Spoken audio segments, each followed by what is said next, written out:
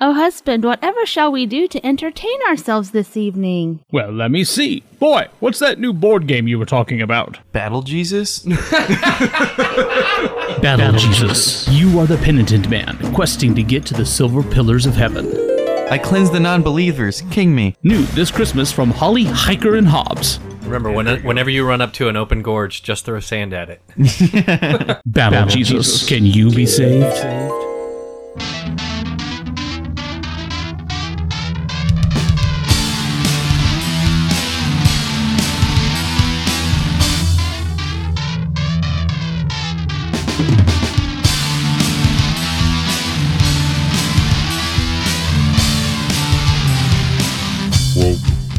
Carpagium Gamecast.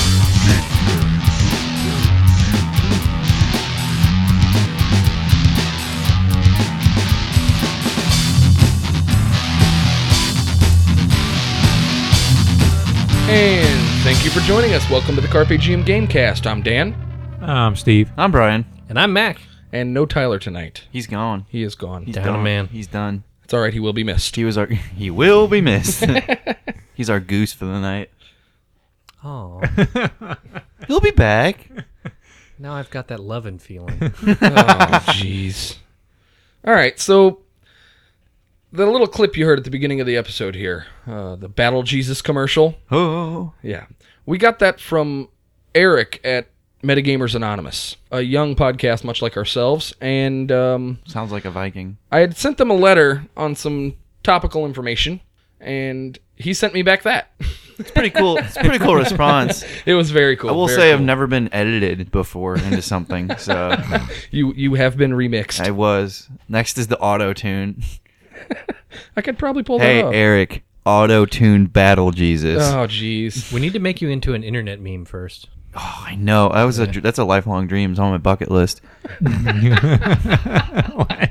You can't just willingly do it, though. You gotta, accidentally become one. Yeah. So, Metagamers Anonymous is a podcast based, I think they're in Kansas. I think it might be Wichita. In any case, Kansas City, Kansas. their content centers around organic roleplay and immersive roleplay and methods to further that type of playing your games. And you can find them on iTunes, and you can find them at their website, prismaticsTsunami.com. I'll put the link in the show notes for sure. But once again, thanks for that. That was hilarious. That was awesome. It was awesome. That was... I got that email at like 4 in the morning, and I was so tired my face was sliding off my skull when I listened to it for the first time. Raiders of and the Lost Ark style. Yes, it woke me Skeletor. right up. Thanks for picking us up. Yep. Prismatic Tsunami sounds like a sci-fi channel movie about rainbows that kill you. I like that one. Yeah. It's been made. Yeah. It's somewhere. YouTube it. Can you imagine how bad the prismatic tsunami would be, though? Yeah. That would be amazing. Sounds like I've got a lot of images in my head right now. sounds like a bad LSD trip, to be honest. That's all right. Check out the podcast. It's a good one. I'm sure you'll enjoy it. Once again, thanks, guys. Now, today we're going to start the show off a little bit different. Once again, different. Imagine that. Woo! Different and fun. Carpagium Gamecast, changing a little bit of the format at a time. Hey, we're working on it. We're working on it. We're going to do, instead of having an episode where this is what we're into, we're just going to try to trickle that in a little bit. People like that one. To get so. some measure of what's going on in our lives right now as far as what games we're playing and whatnot. Oh, Brian, yeah. why don't you start us off? Okay. Well, I have been playing a lot of Magic the Gathering lately. Got back into it after a long hiatus, but Magic is one of those games where Did the newest edition suck you back in? The news of it was like, oh, cool, kind of, but I've been kind of getting back into it lately before the newest edition was kind of announced. It was announced forever, but Right. Magic is just one of those games that it's like riding a bike. You play it once, you never really quit. You always play Magic, you can always pick up a deck and know how to play again, Like my friend played with us last night. It was his first game in 5 years and he knew how to play. Very cool. Yeah. But I've been working on a new not a new format, but a format new for me called a Magic Cube. And it's a draft format where you take cards of your choosing and basically create 15 card packs out of cards you already own. And then you draft them, which drafting is a format which I'm sure most people are familiar with, which is basically you pick a card from your pack, you pass it to the guy next to you, and then that person passes their pack to you, and you pick a card from that, and so on until all the cards are gone, and you build it. It's a series of random eliminations of cards in existing decks. Exactly. And so Not it's random. Well, no, yeah, you're right. The randomizer is the cards that you pick. You are the randomizer, right? You randomize the pack for the next person by picking a card out of it. Right. Yeah, and it's kind of cool to like kind of do the little like, oh, I wonder what he's picking, I wonder what he's. But it generally the way the format's done is that you do it at a local game store. It costs you like $15-20. You get packs and you leave with whatever you play and maybe some prize support. But this way you get to use all the cards you want to of all the stuff you've collected over the years, and you can do it over and over again for free. So it's pretty cool, and it just teaches you how to play the format well, and just a good time. Very cool. Yeah. Now Magic has pretty deep backstory. Yeah. Pretty involved storyline. Yeah. We're going to have to do an episode just on Magic and maybe collectible card games in the future. Another thing Magic just came out with, too, is they just released their newest edition of Duel of the Planeswalkers for Xbox, PS3, and iPad and iPhone. So Available on PC through Steam, too. yeah, so if anybody who doesn't really likes Magic, maybe hasn't played in a while, wants to get back into it, I've heard it's a great way to get back in. All right. What do you got? Well, I have a new sort of smaller box, kind of like a party-ish type of a card game I've been playing, board game that's called Epic Spell Wars of the Battle Wizards, Duel at Mount Skull's Fire. Could they put any more bad words Yeah, on that thing? it sounds awesome. Can you spell Skull's Fire for me? SKULLZ FYRE. I'm confused. That's how you know it's cool. But anyway, go ahead. yeah.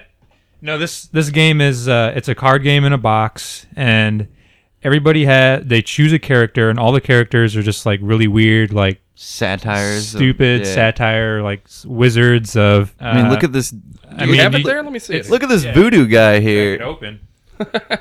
This guy's. This is great radio. He's opening the box. Yeah, a radio unboxing. One of my favorite things about the game is it comes with a piece, like a table piece, that just does absolutely nothing. It's just there for the visual. Like That's ridiculous. It is the mountain. It is Mount Skull's Fire. Yeah. that's Oh, funny. look at this thing. it serves What is no this? purpose. Dude, did Adventure Time make this game? It looks like Puking Jack lava. Skellington vomiting blood Or lava or on. something. I don't know. Dude, that is the most awesome wizard ever. With Look at some entrails and Are those skeletons' eyes made out of record albums? possibly. it. Kind of looks like it. All right, go ahead. So what's the concept? What do you got here? The concept is everybody is dealt a card that's their wizard, their player, and they're all stupid, like Krasitar, the Bloodomancer, and just stereotypes. Hogs the House, and he's like a huge guy. Princess Holiday and her Furycorn, stuff like that. Jung, the Spirit Master, and he's like a little witch doctor. But anyway, everybody plays a wizard, and you have life total in your dealt cards. There's 2 decks. There's like a reward deck. There's a main deck that you draw from, but it goes in rounds, and every wizard puts together a spell from their hand of cards that they've got. And there's 3 separate parts that you can play to a spell. There's like a beginning, a middle, and an end. Yeah. And It's like a source. yeah, there's a source, a delivery, and an effect. Yeah. And there's a ton of cards, so the possibilities are really huge. So good replay. Yeah, good replay. Yeah. And you just attack each other and just have fun with that. All right. Well, I guess you've played this already, right? I've played it like twice. I mean, I kind of said Brian, have you played it? I have, yeah. Mac, I'm assuming you haven't. I have not played it. I haven't either. It looks fun. It- Why don't we just go on ahead and just do a 30-second Carpe Diem Gamecast review of this game? Steve, thumbs up, thumbs down. I'd give it a thumbs up, but Thumbs up for fun? I wouldn't really. It's not really a family game because No, there's definitely not. There's some stuff in it that's kind of like, Okay. if I was a parent, I would be embarrassed if like my kids read the rule book. All right, Because there's so- actually like full on like F-bombs and stuff in the rule book. All right, so keep it away from the kids. Brian, what about you? It's a really fun party game. All right. Like you can just do a whole kind of Tongue-in-cheek, beer and pretzels Yeah, type of thing? absolutely. Okay. You can I learn it in don't- 5 minutes. I don't know. I haven't played it yet, but just from this useless table piece, I say thumbs up. Yeah, thumbs up for sure. The art's reminiscent of Super Gel, if you've ever It's seen the that. same guy, yeah. Oh, yeah, same Yeah. guy? Okay. Look at you, good Nick eye. Edwards. Nick Edwards is the artist. Some sort of savant. We're just gonna leave this here for the rest of the Super podcast. Gel's really distinct. Yeah. Yeah, it also looks kind of Adventure Timey. So, the epic spell battle wizards, whatever it is. Epic spell wars of the battle wizards duel at Mount Skullsfire. All right. Takes Good you a enough. while to say that. Yeah. Mac, what have you been up to? Well, What's clacking, Mackin? in my private time, I've been diving through in my private time, I've been diving through the Dresden novels by Jim Butcher. Okay. Think Touched on that a little bit last time. Yeah, Chicago neo-noir, where the main character is a wizard. Yeah. The series has held up really well. I'm a big fan of sarcastic writing, so plus tons of references. If you've got a good background in fantasy, he's going to make all kinds of offhand references that are just great. What year was that book written? Or those books written? Well, I don't know. I mean, as I understand, he's still going, and Man, what is this show and tell? I didn't bring mine. since I'm It is. since I'm trying to catch up, I haven't really been paying attention to the. I'm. It's fine. I'm just asking because publication. I don't really understand how these never made it on my radar. Is it Harry Potter-like stuff, or is it more brutal? Like Some of the reviews that I've read of it say it's Harry Potter, but for grown-ups. Some of them say Charlene Harris is the writer of the books True Blood's based on that show. Charlene Harris, but for guys. Oh, okay. Okay. So I've heard fantastic things about the Dresden I've heard Files, good stuff, and too. I absolutely will be reading them myself. And so I've heard the role-playing game for it is fantastic. we're gonna get our hands on that one and play it and review it for the podcast. Okay. and the TV For show is sure. terrible. I didn't even. I didn't know that there was a existed. show? They ran like 10 episodes on the Sci-Fi Channel. It's called the Dresden Files. It was real bad. Wow, that sounds Wow. I mean, it's real bad when you consider that I read the books before I saw and nothing ever holds up. But if you're out there and you liked it, try the books if you haven't read them. Might have to pick one up. Yep. So that's what I've been doing in my private time with my group of friends. Civilization 5, the biggest board game you've ever played, so big it has to be played on really high-tech computers. Recently released an expansion that we've all been diving our way through. It added a whole lot to the game. Faith and espionage were parts of your society that you couldn't really manipulate in the original version of the game, of Civilization 5, that is. They had been in previous versions, and they just added them back in here, so it adds a whole nother dimension. Couple elements to it. Yeah. Yeah, somebody else was telling me about it, so it was really fun. Yep. All right. They're playing a multiplayer game. That's actually a lot of those guys are in my hunter group that I play before I come record this podcast, and they're actually playing multiplayer of Gods and Empires right now. Cool. I guess I'll put one out there. Oh, okay. I guess, maybe. Obviously, I've had my hands full with the website and the podcast and everything, but I have still found time to really delve into Fiasco. And I'm working on, for those of you who don't know what Fiasco is, it is a GM-less role-playing game where throughout specific modes of storytelling as you go through the game, you tell the story of this fantastic plan with these really flawed people that always gets really screwed up and bad things happen to your characters. It's amazing. Death to Smoochie, Big Lebowski. A Simple Plan, those type of things. If you like those movies, this is a game you absolutely must play. Now, there's a little bit of a learning curve. If you are not comfortable with role-playing, if you're just a roll the dice and fight something type of guy, this is probably not going to be the game for you. There is no battle system. It's just storytelling. It's collaborative storytelling. It's for 3 to 5 people. You tell this ridiculous, hilarious story. You wind up going through some crazy things that you never saw coming when you started this game. And the settings are anywhere. I mean, I think the ones that come in the book are like the small southern town, suburbia, an old western town, and these are the settings in which these wacky things happen that you're about to portray. I've been working on a play set, which is basically another setting. Yeah. I've been working on another setting so that when you guys play test it, I'm going to allow you to play. We're going to play through the regular play sets, one of the regular play sets, and then the one I've created. That's awesome. So that's kind of what's been on my horizon, other than the obvious podcast and website and the techie stuff. Yeah, which little less techie, little more trekkie. I don't even know what that means. I don't really either. All right, with that being said, we'll go ahead and get started with this topic. The topic this time is 1800s. This is going to be part 2 of our settings. Extravaganza. Yeah. Or blowout. Blowout, yeah.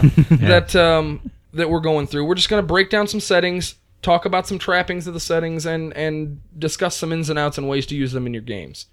For this one, it's 1800s, which kind of breaks down into a few different specific settings. Sorry, I was just a little confused. I thought we were talking about My Little Pony as a setting. 1800s? Yeah. Yeah, that's Okay. that's fine. All right. So the 1800s kind of breaks down into three basic settings, or three basic time frames or eras.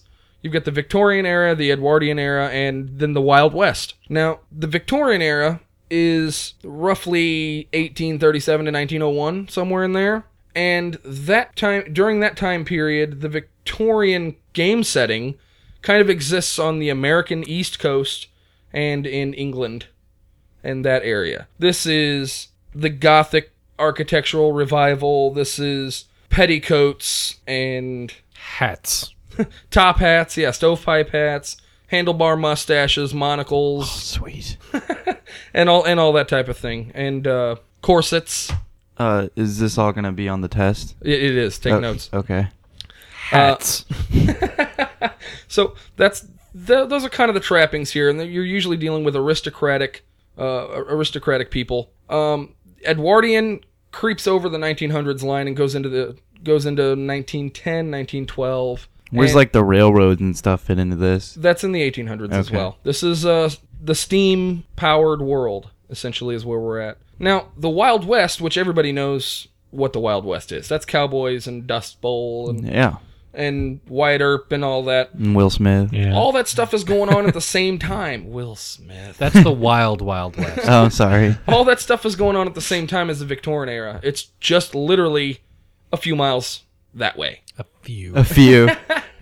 Just hop on the Greyhound. But it's all going at the same time. And the Wild West with the cowboys and the shootouts in the OK Corral and all that was all going on at the same time as the hats. And the mustaches. the hats and the mustaches. And yes, exactly. So that's kind of the breakdown of the eras, the time period. Now you can go in a little bit deeper than that, obviously, depending on what criteria you want to use to create your place markers of setting points. You can go into when the diesel engine was created and so on and so forth. But we'll cover these, and if we branch out into the other ones, it's a bonus. One of the reasons it's important to talk about all of these together is that this is a place in time where technology had just gotten to the point where you could go from Victorian era, Industrial Revolution, England, get on a steamship, cross the ocean to America. Right, the world became a much smaller place all of a sudden. to Civil War United States, then get on a train and go over to the Wild West. Right. Yeah. Yeah, so the world became a much smaller place for the people that had the means to get there from point A to point B. I presume that things were happening in other parts of the world. I just don't. Yeah, just for what we're talking care. about here, this is... Jeez. A little bit of an aggressive game cast tonight. Yeah. I don't know. What was happening in South Africa in 1800? Yeah, what was happening in Not Indochina? that I know, but I'm not going to just put it out there that I don't care. I mean, good. Was there a South Korea then? What is this, geography? I'm not sure there was a Korea then. I'm not. Yeah. So let's get started with some settings. We'll break down some trappings and whatnot. We'll start with the easiest one, the Wild West. Okay? It's the one. Brian, start us off. Wild West, what's it mean to you in your games? Man, the biggest thing that comes to mind is that really is a problem. First off, Wild West is an awesome setting because you got gambling, drinking, spitting, spurs, horses, all the kind of, outlaws. It just creates. Men were men, women were prostitutes. Yeah, exactly. And horses were the fastest mode of travel. Exactly. It's just a really awesome, just quick, fun, deadly a setting for anything could go wrong at any time. I agree with that. You can't have a whole lot of abstraction and a whole lot of swelled up hit points in a Wild West setting, or you kind of lose the charm because it needs to be lethal. Oh yeah, and speaking of lethality, the one thing that really comes to mind, and when you're talking about a role playing system in this setting, is the introduction of firearms and guns. The revolver. I've not seen a very good. Almost nothing comes to mind when it comes to me where it's just like, this is a great way to use guns in your setting. It is just tough because it's hard to be like, okay, you get shot once, your character's dead. that's a tough thing to do for a PC as a DM. Particularly if they're coming from a background in, say, Dungeons and Dragons or a Pathfinder or something like that, where they're used to having 120 hit points. Right, or they can get shot 30 times and they're fine. Right, But you walk into that type of a situation in a system like GURPS or Savage Worlds where you have 12 hit points and a bullet can take 14. Or in Savage Worlds where you have 3 wounds, and if you roll the dice well enough, you can blow them all out of the water in one shot. Yeah, it's still kind of, I don't know. Like not one that comes to mind very easily where I can think of where I really like the idea of like guns are just lethal. Like any hit. Oh, so you're saying you just hit and you're dead. Yeah. I think that's the lesson. Like you need to check out a system called Aces and Eights. Aces and Eights? Yeah, they've kind of got this. They've got a chart where you map out exactly where you hit the person. It's got like a little black cutout of the person. That's cool. Yeah. And so a lethal. All bullets can hit, but it's a matter of where you get shot. And if you get shot in the arm, you lose that arm. So it's a seriously lethal system. I think that like the lesson of, again, to make this the History Channel episode, when you got the Napoleonic Wars and then the Civil War, you basically taught an entire generation that life was cheap. And then they head out into the Wild West, and everybody has a gun. I mean, Marty McFly in Back to the Future 3 gets made fun of for not having a gun when he goes back to the Wild West. Right. And everybody has a gun. If you say the wrong thing, you just get shot out in the middle of the street. There's no law, it doesn't need to be the sort of thing where your PCs are magically protected from bullets. It needs to be the sort of thing where they watch your mouth. Yeah, right. Because when bullets start flying, God real. Yeah, and they need to be ducking their heads. And there were like bad out there. You got your like. Wierd Earp and stuff, people like that, but even they weren't immune to bullets, Right. So I mean, the PCs could be like cool people like that, but just it's tough. It's a tough thing, but it can end up being really cool. Bandits and posses can ruin your week. Exactly. Yeah. Sort of when you think about it, like people like Wierd Earp and stuff like that, people who survived so long and like made such a reputation, kind of like real life heroes.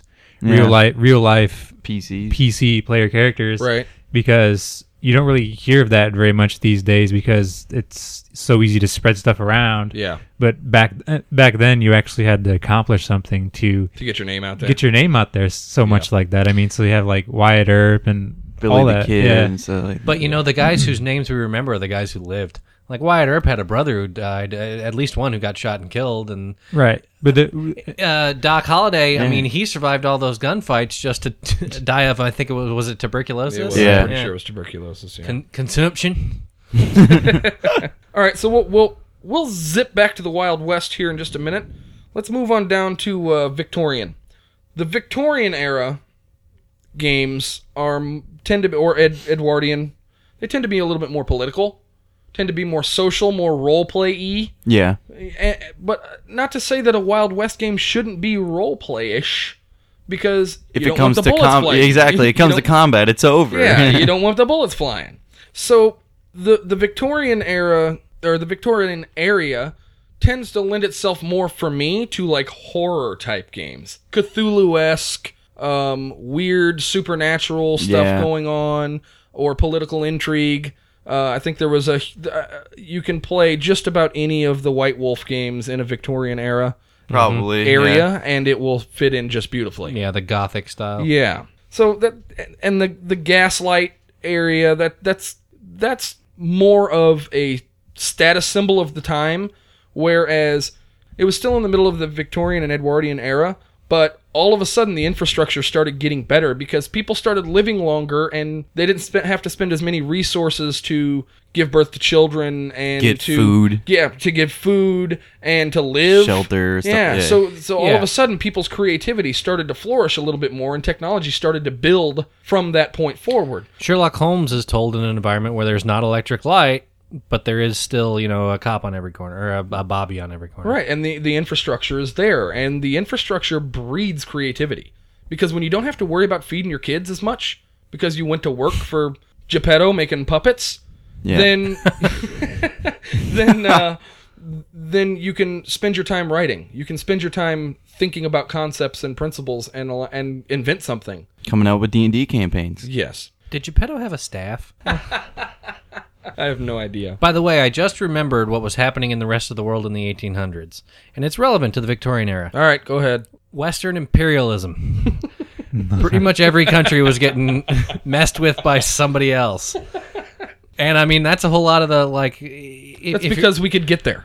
If you're going to focus on Britain, I mean, a lot of what was going around was for Queen and country messing with... Yeah, stick the flag in the ground. People less able. Call it Victorious. Yeah. And No flag, no country. Do you have a flag? All right. So that's kind of the trappings of the basic settings here. Running a cowboy game, coming across an old boxed up copy of Boot Hill, which is, I don't even remember when this came out. This is like first edition equivalent cowboy game, and it was, I'm pretty Cowboys sure edition. I played it when I was really young, and I don't remember a whole lot. I'm pretty sure it was just a collection of tables and concepts that were just gunfight resolutions. Like, it's so old it was actually played by real cowboys. They developed it. That's funny. Doc Holliday developed it. While it was dying of Marketed it consumption. in booklet format in New York City. Right along with Battle Jesus, right? Yeah. Be The market time. about I the bet same that would have time. gone over real well. Yeah. Right around the same time, characters like Out of Sarah Plain and Tall are running around the world. All right, so with those basic settings come some other derivatives, some spin-offs, some conceptual settings that use these as the stepladder, use these as the step to get to where they're trying to go. Like Wierd West. A Wierd West setting is something, you've got your basic, you got your cowboys, you've got your Wyatt Earp, but you've also got some elves and some goblins and some orcs going on. Or a lot of fantasy-esque tropes that come along with it. When we were going to start talking about Wild West, I kept trying to think of what system I thought would work best, and then it occurred to me, I'd played Deadlands. Yeah, Deadlands. The Savage Worlds, Deadlands. I think they just came out with a new expansion, or a new edition, at least. I think it's called Deadlands Reloaded. Yes. Yeah. And also Deadlands Hell on Earth. Now, those aren't really Wierd West. Those are Wasted West is what they build themselves at. Because it's not only a Wierd West setting, but it's a post-apocalyptic Wierd West setting. Sometimes. I mean, that's what they're billing it as right now. Okay. Their newest that editions. Hell on a whatever. The Hell on Earth, yeah. It's Wasted West, which is as if Wierd West wasn't enough. Now we've made it post-apocalyptic. Here you go. So if anybody has touched on Savage Worlds, if you already have the Savage Worlds book, go buy these books. You can buy them on PDF. You have everything you need. It's just fluff. Yeah. Just go get it. The Savage Worlds books that are coming out are really, really solid. The other thing, like if you take out the elves and stuff like that, but you just want to add in like a mythics, like you got Paul Bunyan. Yeah, you got like Johnny Appleseed. Pull in the Tall Tales. Yeah, that's great. Tall Tales, the true story, Pecos Bill. Yeah, Pecos Bill. Yeah, exactly. What was it? What was the name of? Was that the name of the movie? Tall Tales. Yeah. Oh, okay. I think it was just Tall Tale. Was it? I misspoke before. I think it was Tall Tale. Yeah, but like that kind of stuff is not really Wierd West. Paul Bunyan was a complete dirtbag. It was just Oliver Platt. He wasn't even big. He was just a fat dude with a blue ox. What a dirtbag he looked like in that movie. Who was it in that movie? It was Patrick Paul Bunyan, Swayze, right? Was Patrick Swayze? Or was it as Pecos Bill? I think it might have been. And then John Henry Irons. Somebody was John Henry Irons. Steel? John Henry. John Henry. Thanks.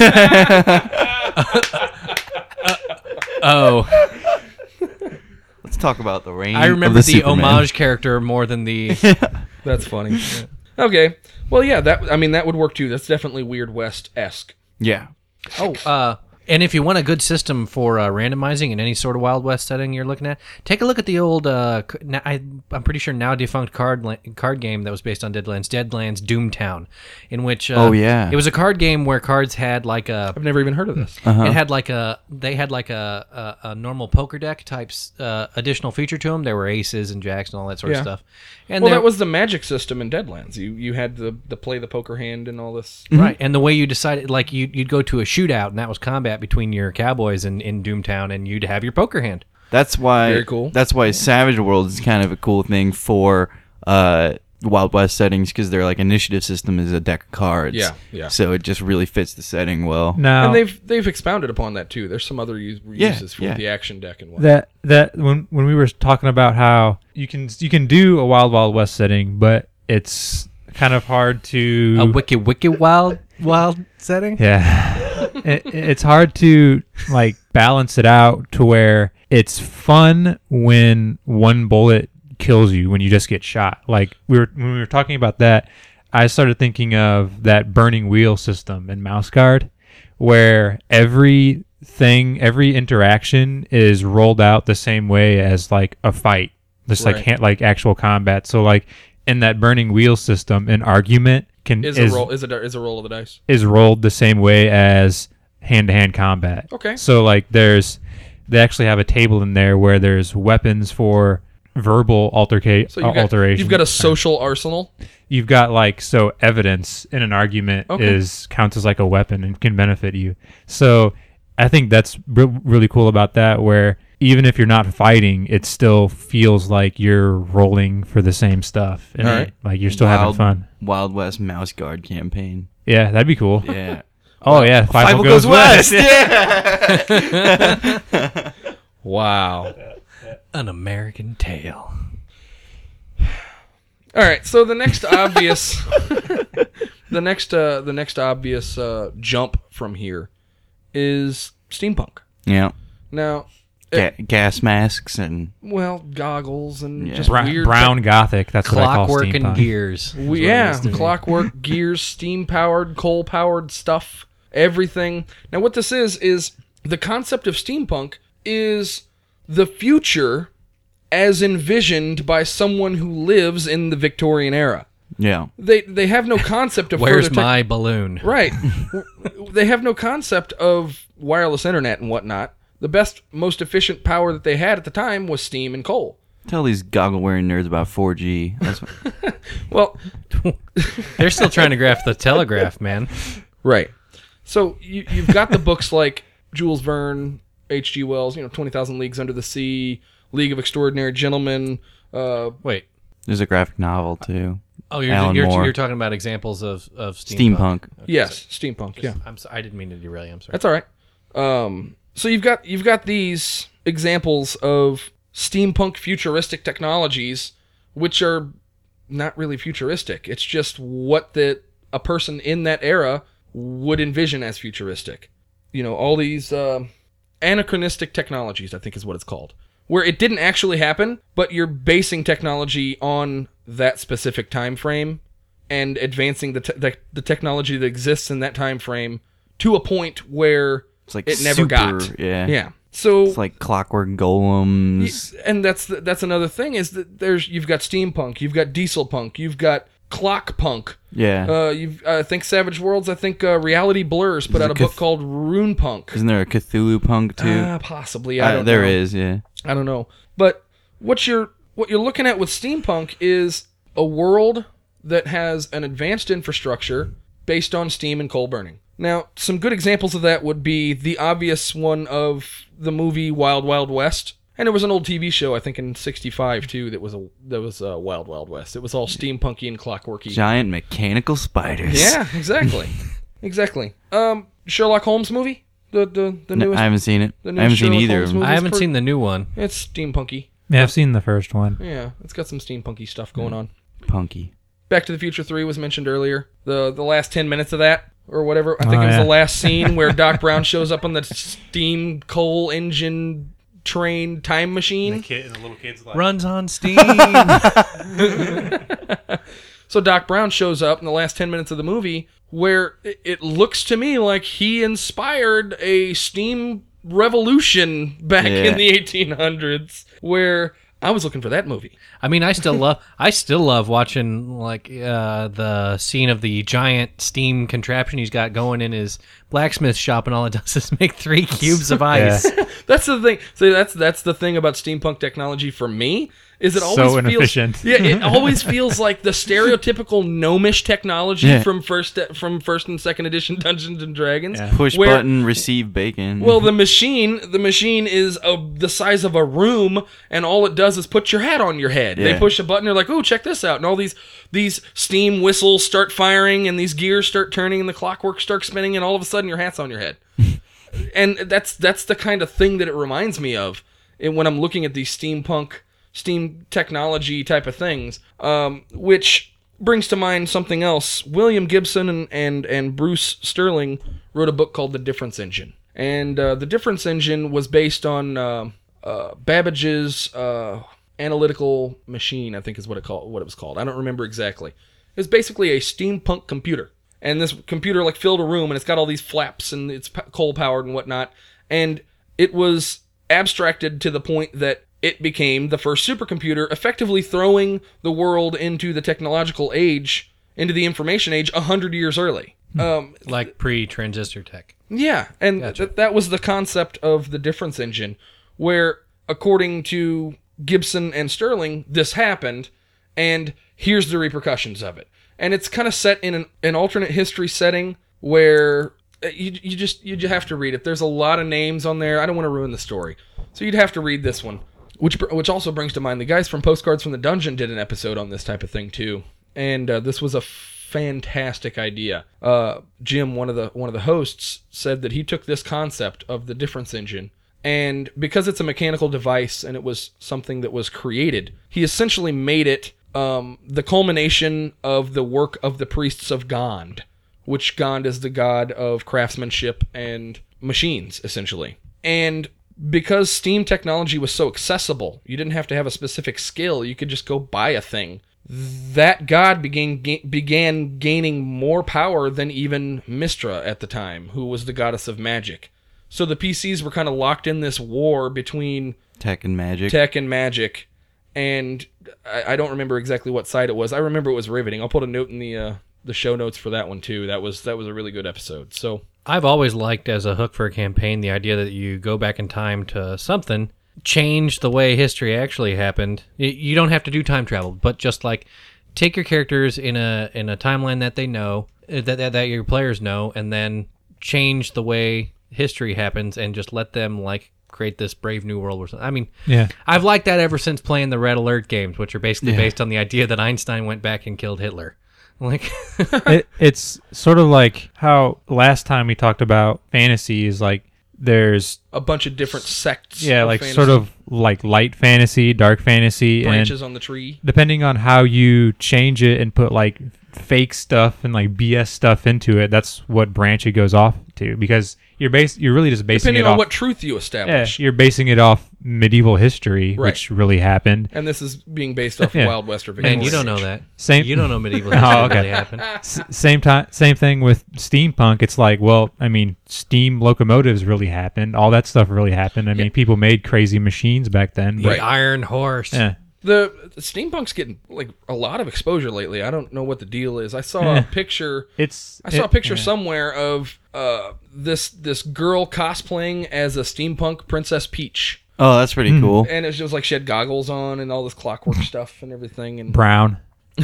so another couple of games I wanted to mention for those that are interested in steampunk stuff. I would say, while we're on steampunk, the other thing that I think is really kind of something that interests me that I've used in games before is the idea of Nikola Tesla and his Tesla coils. Stuff like that is kind of cool, like that weird technology of the era and the time. We worked together pretty intensely on a game based on that concept. Yeah. I think the concept was, what was it? It was... He was a time traveler. He was an immortal. He was an immortal, that's what it was. And him and Rasputin. yeah, and there was we kind of fudged some of the setting times and whatnot just to kind of make all these specific characters exist. Yeah. And during the same time frame. But I think it was... The idea was basically... Nikola Tesla was Merlin or something. Yes, in he a was previous Merlin. life, essentially, right? Yeah.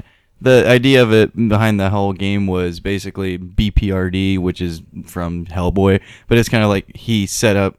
BPRD... Bureau of Research and Paranormal Defense. Yeah. Anyway, yeah, it's basically the idea was he set up this thing called the Order of the Coil, which was basically he was trying to keep all magical things out in the world. And supernatural as well. Yeah, supernatural and magical things in the world under wraps and trying to keep it in control and stuff like that by spreading technology through the world and, having a technology-driven world as opposed to like a superstitious. Yeah. Everything, monsters lurk under the bed and hide in the corner. Exactly. Yeah. So players played as members of the Order of the Coil, going through the world looking for magical artifacts and all kinds of goofy stuff. Right, and because he was trying to upset the world order, there were all kinds of organizations that were getting in his way. Yeah, Illuminati, Templar. Yeah. Very, very fun, very cool setting. It was awesome. It was a lot of fun working with that. Yeah, it was. So that was a fun gaming idea. Yeah. Obviously, I'm going back to the Wild West stuff. Honorable mention for Red Dead Redemption. Yeah. That's a fantastic. Yeah, but there's no fantasy in that. That's a straight up. That's why I said Wild West, not Wierd West. Yeah. Now you want to go into some weird steampunk stuff. There's also Space 1889 was a game system that was released way back in the day, and I think they just refreshed it and put it out in Drive-Thru-RPG too. But it's is that like a prequel to Space Above and Beyond? That TV show from like the... I don't think so. I have no idea. This was a tabletop RPG. Oh, all right. So it's technology that didn't work actually wound up working, and we got to Mars. And so you have these British soldiers on Mars, and they find John Carter. Well, you're dealing with Martians, and it was a lot of fun. It was a lot of fun. I haven't looked at the new version of it yet, but if somebody does, send me an email. Let me know. If that cannon shot to Mars or to the moon would have worked out, history would have been a very different story. Right. Another thing for Wild West, I know I've only read the first book, and I plan on reading more of them, but Stephen King's Dark Tower series. Oh, yeah. Gunslinger. Roland the Gunslinger? Yeah, that's pretty Weird West stuff. That was pretty There's Weird like West. Zombies and all kinds of goofy stuff in it. Yeah, that's a good one. Yeah, and I've heard that that's a really cool book series too, so I'm going to have to keep reading those. Yeah, if you haven't finished them, finish it. It's Also, if you're looking for more information on steampunk, Wild West, that type of... any of those derivatives, GURPS has a whole line of books for the 3rd edition. And I'm pretty sure they're all available in PDF at the E23 section of the GURPS website, Steve Jackson Games. The thing about a GURPS splat book is that there's only a little bit of mechanics in there. It's mostly just fluff and concepts, and they're always really well written. So maybe you should check out GURPS if you're looking for some inspiration on a game or something like that. Check out the website, see what you can get. Because their splat books are always really informative, even if you don't actually play the system. Yeah, they're take fun read. Stuff. Yeah, just grab the book and steal stuff.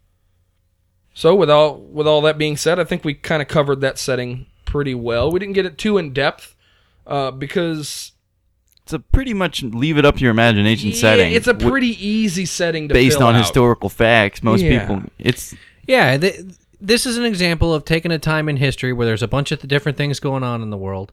You can take any part of it and just live in it, or change a little something and run with that, or you can have your characters go across all of it. Just like we said in the fantasy thing. Refer the legends, back to that. The lore, yeah, all of that stuff is subjective. Yeah. So we're already starting to do it with like the 80s and stuff. Yeah. Like we could change it and make like Ronald Reagan a robot. Like a cyborg body. American Psycho, where all yuppies are psychotics. Yeah. What else could we change? Like, I don't know. It's not far in the future enough yet. We can't like make up enough BS because like the whole generation hasn't died off. 80s movies kind of did this to Yeah, themselves. they did. Like there's not much you can do. I mean, well, like I've been super into watching Master of the Universe lately, and freaking He-Man and Skeletor and everybody comes to like rural Main Street of some unnamed town. Yeah, they didn't. Or to say like stuff like in Thor too, where they like go like mix like all that kind of like weird stuff with normal rural people stuff, kind of same thing. Yeah, and like tons of movies from the. I mean, Marty McFly isn't a guy who invents a time machine. Marty McFly is a guy who steals a time machine from some dead old dude. Like, right. he gets thrown into this weird situation with crazy tech and crazy time travel, like another 80s movie gone crazy. Right. Let's see if... Yeah, you're right. The 80s cinema kind of did it to themselves. They Yeah. kind of put the tongue firmly in the cheek and then stretched everything out as far as they could and then said, "Here you go. Here's what's going to survive us." For the people that don't remember the 80s, this is what they're going to look back on and remember. And if you want to try making the 90s into like the weird 90s, watch Saved by the Bell and the X-Files at the same time and realize that this is happening like in the same world. Like, oh, jeez. I would say, like, you could even go, like you were saying, what are some other things we could do? Like, Prohibition era stuff would be cool, because that's almost just, like, one step further from Victorian. That's just inside the Industrial Revolution. Yeah, make up, like, a like... Gangsters. outlandish reason why Prohibition really started. Yeah, you know? this is a whole topic Conspiracies. unto itself. There's a whole lot of material there. I think the line you could put between like 1800s, what we're talking about, even though it might not be literally creeps at into the 18 1900s. and 19, when Edison and Tesla start running around and you start getting the build up to World War One, and Yeah. that's where stuff starts getting into early 19th That's century, another crazy or setting. early 20th century. That's another crazy setting people love to do is World War II, World War I settings with fantasy elements in it. and There's stuff. entire sections. World War II is in my belief the only time in history where good was going up against evil pretty blankly. Yeah. Like, Yeah. and there's definitely some gray in there. I don't want to be insensitive to anybody on the other side, but Don't be insensitive to the Nazis, Mac. Come on. This is not Nazi hate cast. Is it not cool to hate Nazis? Is that not cool now? That's totally something you can do. You're fine. Yeah, That's you can fine. Nazis, zombies. Whoa. Remember what we talked about? I mean, in our villains episode, we talked about that the Nazi was the perfect throwaway villain. Yeah.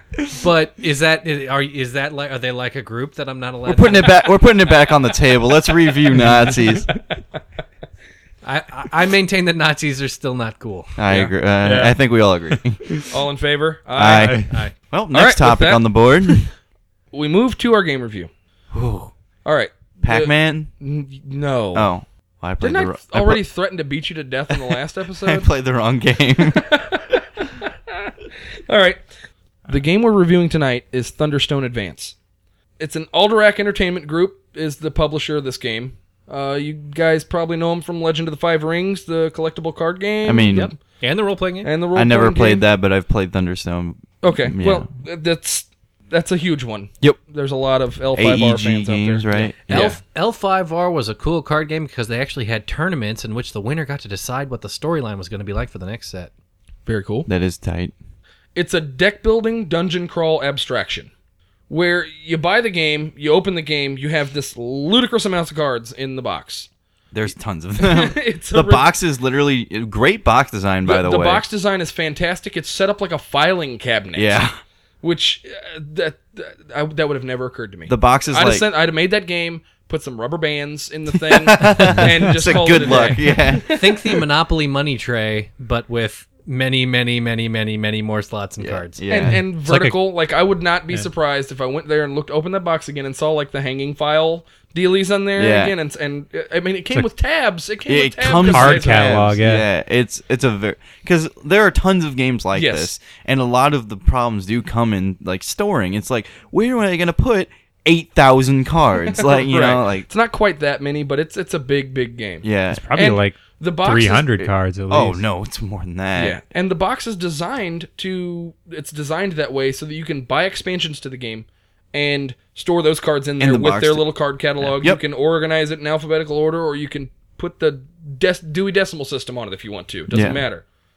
So you set up the game board in a specific way using a random draw. You use a random draw for what types of heroes are going to be on the board, what villagers are going to be on the board, what Items, and spells. So it's different every time. So right there, like instant huge. replayability. Yeah.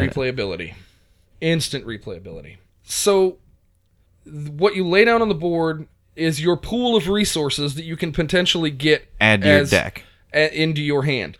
Everybody starts off with a deck, and you spend the first few turns just trying to build up enough juice in your cards. Maybe you.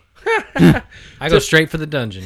All right. My daggers and torches and What's the other thing? You said? Regulars. They're called Iron regulars. rations. They're going to get me all the way. And militia. Yeah. They're called regulars in the advanced one. I think they fine. changed We're playing the advanced version. Hey, man. Now, the concept is you've got your deck, you build your deck using the resources that you have, and then you launch an attack on a dungeon. And the dungeon is just another set of cards set up in a specific order, and there's Also monsters. randomized. Also randomized. Or you can tailor this to make it a specific story as well. If you really want to get into it, you can tailor it and put specific heroes and specific resources against specific monsters or a type of monster in the dungeon. You can do it however you want. Yeah. So it really is infinitely replayable. You know, there's actually a format for running a campaign in that. I believe it. I haven't stumbled across that one, but I totally can see it. There's a bunch of That different... was the first thing that I thought of was, man, I could run 10 games in a row of this and just follow a storyline. There's a bunch of different Thunderstones, and if you limit your dungeon deck size, and so that like you run through a dungeon, you build your deck a little bit, but not quite as much. And they've got rules in it, but this is how I've done it. And then you just like deal out a new dungeon, but keep your same deck, but deal out a new town. All the resource pools You've that moved referred on. to as town. Yeah. Suddenly you're building like this different deck. Whoever won the dungeon got the Thunderstone, puts it in their deck. That's why they have little effects. It's pretty neat. Very, very cool. Whenever you finally, you just touched on it, whenever you actually beat the monster at the end of the game, you get a Thunderstone, essentially. Mm-hmm. And they have little effects and whatnot, which allow you to either, I mean, you could play this competitively, essentially. You really could. It's a co-op competitive game. It is, but you could play it competitively. Most of the times I've ever played it have been competitively. Okay. Yeah. I've played it with my kids. Yep. So it was a tutorial. Now, that's kind of the con for me, is that's a pretty big barrier of entry for younger people. I figured it out pretty quick, and I knew where to find this. The rule book was well organized, so I was able to flip directly to... It's a big rule book, too. It's kind of like 30 intimidating. pages or something like, or 24 pages or something like that. But it's filled with information and it's well organized. So that I don't really have a problem with. The barrier for entry, that first game... It's a pretty high learning curve. Yeah, you've got to be committed to learn to play this game. But once you learn it and know what the little icons and everything mean, you don't have to look at the rule book anymore. If you have previous card game experience, it's a little easier. But even still, it's kind of... The mechanics at first are still kind of like, wow, this is a lot at once. Yeah. Well, the mechanics and the nomenclature. Yeah. The not knowing what that little bale of hay means. Yeah. You're just like, that's a trip this to is the book. another arbitrary number. Because it's based around like the concept of deck building or like effective deck building, which is something that takes forever to really master. Right. I mean, it's.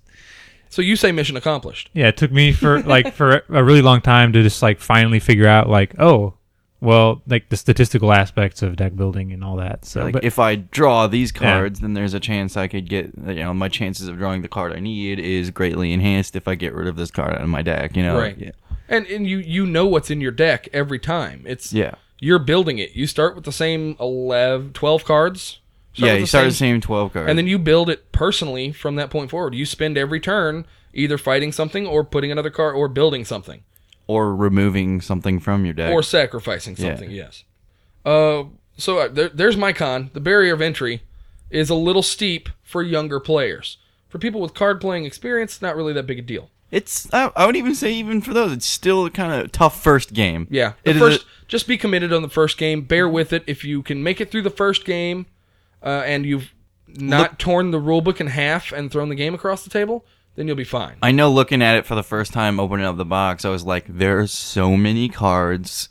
I don't know what any of this does. It's not going to matter to me. Nothing is going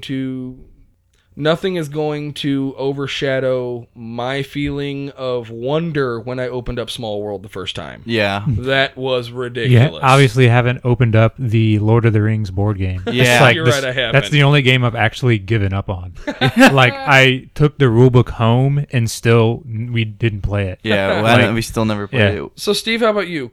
Any cons for the game? Cons? No, not really. I mean, it's really hard to screw up a game like this. Yeah. Well, it's just cards and a board. You guys are more card game players than I am. I haven't really ventured very deep into the Magic the fun waters. Yeah, like the fun aspect of it for me is like just deck building. Like it's fun, really fun for me to build decks for any card game. And with this, like that's basically the whole point, is to try and build an effective deck to get through this wall of monsters that everybody's going up against. Yeah. Thunderstone is an introduction to drafting, in my opinion. It really is. It's where all the decisions made by every player are public, where all your options are laid out on the table. You're not like getting a hidden pack from somebody who's on your right or whatever. Yeah. And you're selectively building your deck and playing it at the same time.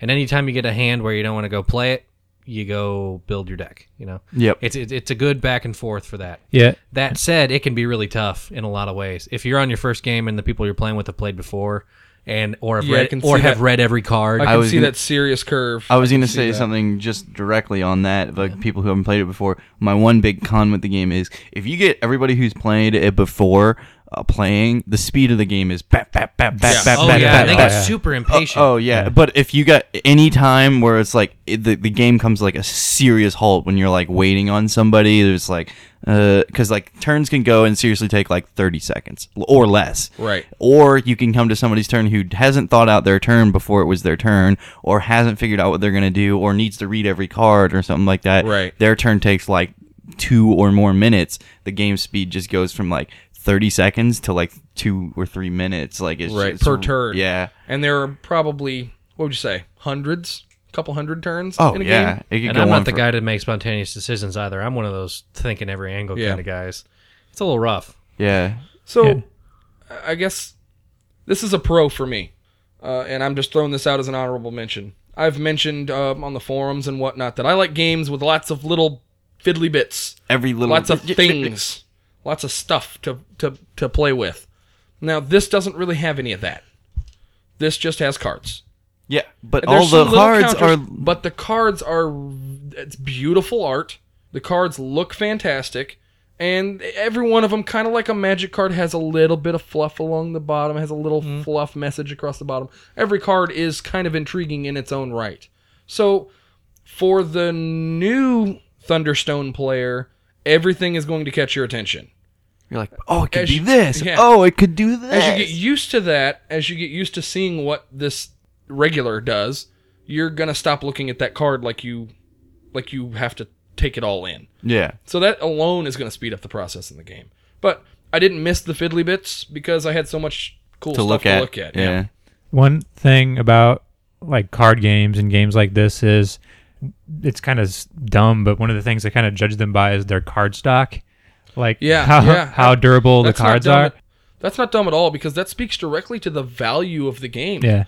And to the a hefty price tag. And so. It wasn't that bad. It was like $50. I checked on the game store today. It kind of irritates me when a game's really good, but the cards fall apart after you play it 4 times. And that ruins. That's your. Yeah. Now, in this game, is it good card stock or bad card stock? I think it's great. It's like super slippery. Like it's real good card stock. You could probably dump soda on them and it'd wipe off. It's really, seriously. Oh man, I don't know about that. I mean, they actually feel like greasy almost. Yeah, it's got that woven back to it, like you see on casino poker decks. Yeah, it's good stuff. And because there's a game I love called Intrigo, that's just cards in a box, but the card stock is like, I've played it maybe 8 times, and it's getting to the point where I'm probably going to have to just buy another copy because it wears out. And this, I'm like, no, this is great, you know? Yeah, and the box helps you protect your cards because of the way it's organized. Yeah. As well. Yeah. So the longevity in this game was really taken into account when it's designed. So 2 thumbs up for AEG Productions great because game. that's really a good design as far as the game storage and the game pieces and everything. The board is really good, solid. It's got that good heavy that stock, good bound, that well bound 4-piece board that you kind of fold out in 2 angles. 2 sides for alternate game modes. Yeah, it does have alternate game modes on each side. That's a good point. So, 2 thumbs up for me, Steve. Yeah, I love it. I think it's definitely a good buy. So definitely a good buy. 2 thumbs up here. It's my favorite card building. Where did the Rain Man stuff come from? The what? What? Definitely 2 thumbs up. Yes. Definitely time for Thunderstone. Definitely time for Thunderstone. Definitely time for Thunderstone. 10 minutes till Thunderstone. Yeah, 10 minutes till Thunderstone. How much does Thunderstone cost you guys? About $100. I can't. About $100. About $50. Anyway, It's gonna be okay, Brian. is it? Anyway, yeah, it's 2 thumbs up for me for sure because I've played a lot of these deck building games. I've played Dominion. Yeah. I've played Ascension. Just a handful of these games, and I played Thunderstone regular before Thunderstone Advance came out. You know, one thing I kind of noticed is, in particular, between Thunderstone and Ascension, it's almost like they were kind of really competing against each other, like the 2 games, and I think Ascension is kind of like backed off a little bit. Yeah, I haven't seen much from it. Off. Yeah, Thunderstone's really taken off. I mean, I've played both of them. Just walk into a game store and you'll see. Yeah. Like, I don't know. I agree, but I play a lot of these games. Our game shop, Thunderstone's front and center. Yep. Yeah. I've seen a lot of these games, played a lot of them. They're all extremely fun games, but this is probably the easiest to get a group of people together and play, and the most fun you'll end up having. So, All right. Mac? 5 stars. Good. good game. All right. Just bring out more expansions for this advanced AEG, because like I've been waiting. There's one there now. There's one. I don't know. Those are advanced. Those are expansions for the original Thunderstone. Oh. And this is it's the same game, same mechanics, few things tweaked here and there. Change Card layout makes it a little easier. In fact, the monster cards and most of the cards from the old 1.0. Right. The old cards are playable with the new ones, most of them. They just look kind of weird and stuff like that. They kept the same card backs and everything like that, just so it's all uniform.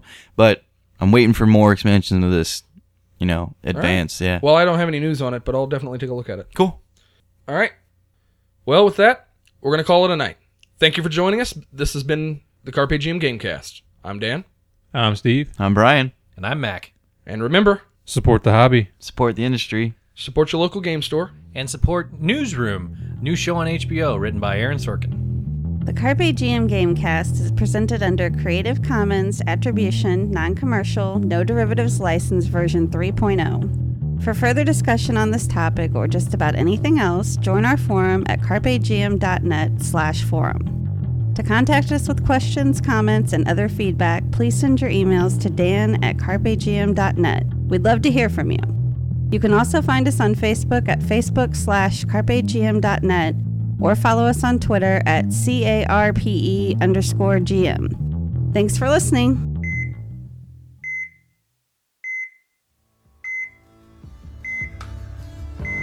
Next time on the Carpe Diem Gamecast. Doctor? Doctor. Doctor. Doctor. Doctor. Doctor? Doctor. Doctor? Doctor? Doctor. Doctor. What do we have here? Let's see here. Patient 3649, Tyler Maxwell, Caucasian male. Let me look at the charts here. Coming in with the reports of red nose and buzzing voice. Gentlemen, we can rebuild him. We can make him stronger, faster. We don't have $6 million. What's going on in his stomach? Are those butterflies? Damn it, Jim, I'm a doctor, not a lepidopterist. Prepare to operate. Tweezers. Tweezers. I think that'll do. I think we got it. So, guess that's a wrap. Lunch? Lunch. Lunch. Lunch. Lunch. Lunch. Lunch. Lunch. Lunch. Lunch. Lunch. Lunch. Lunch.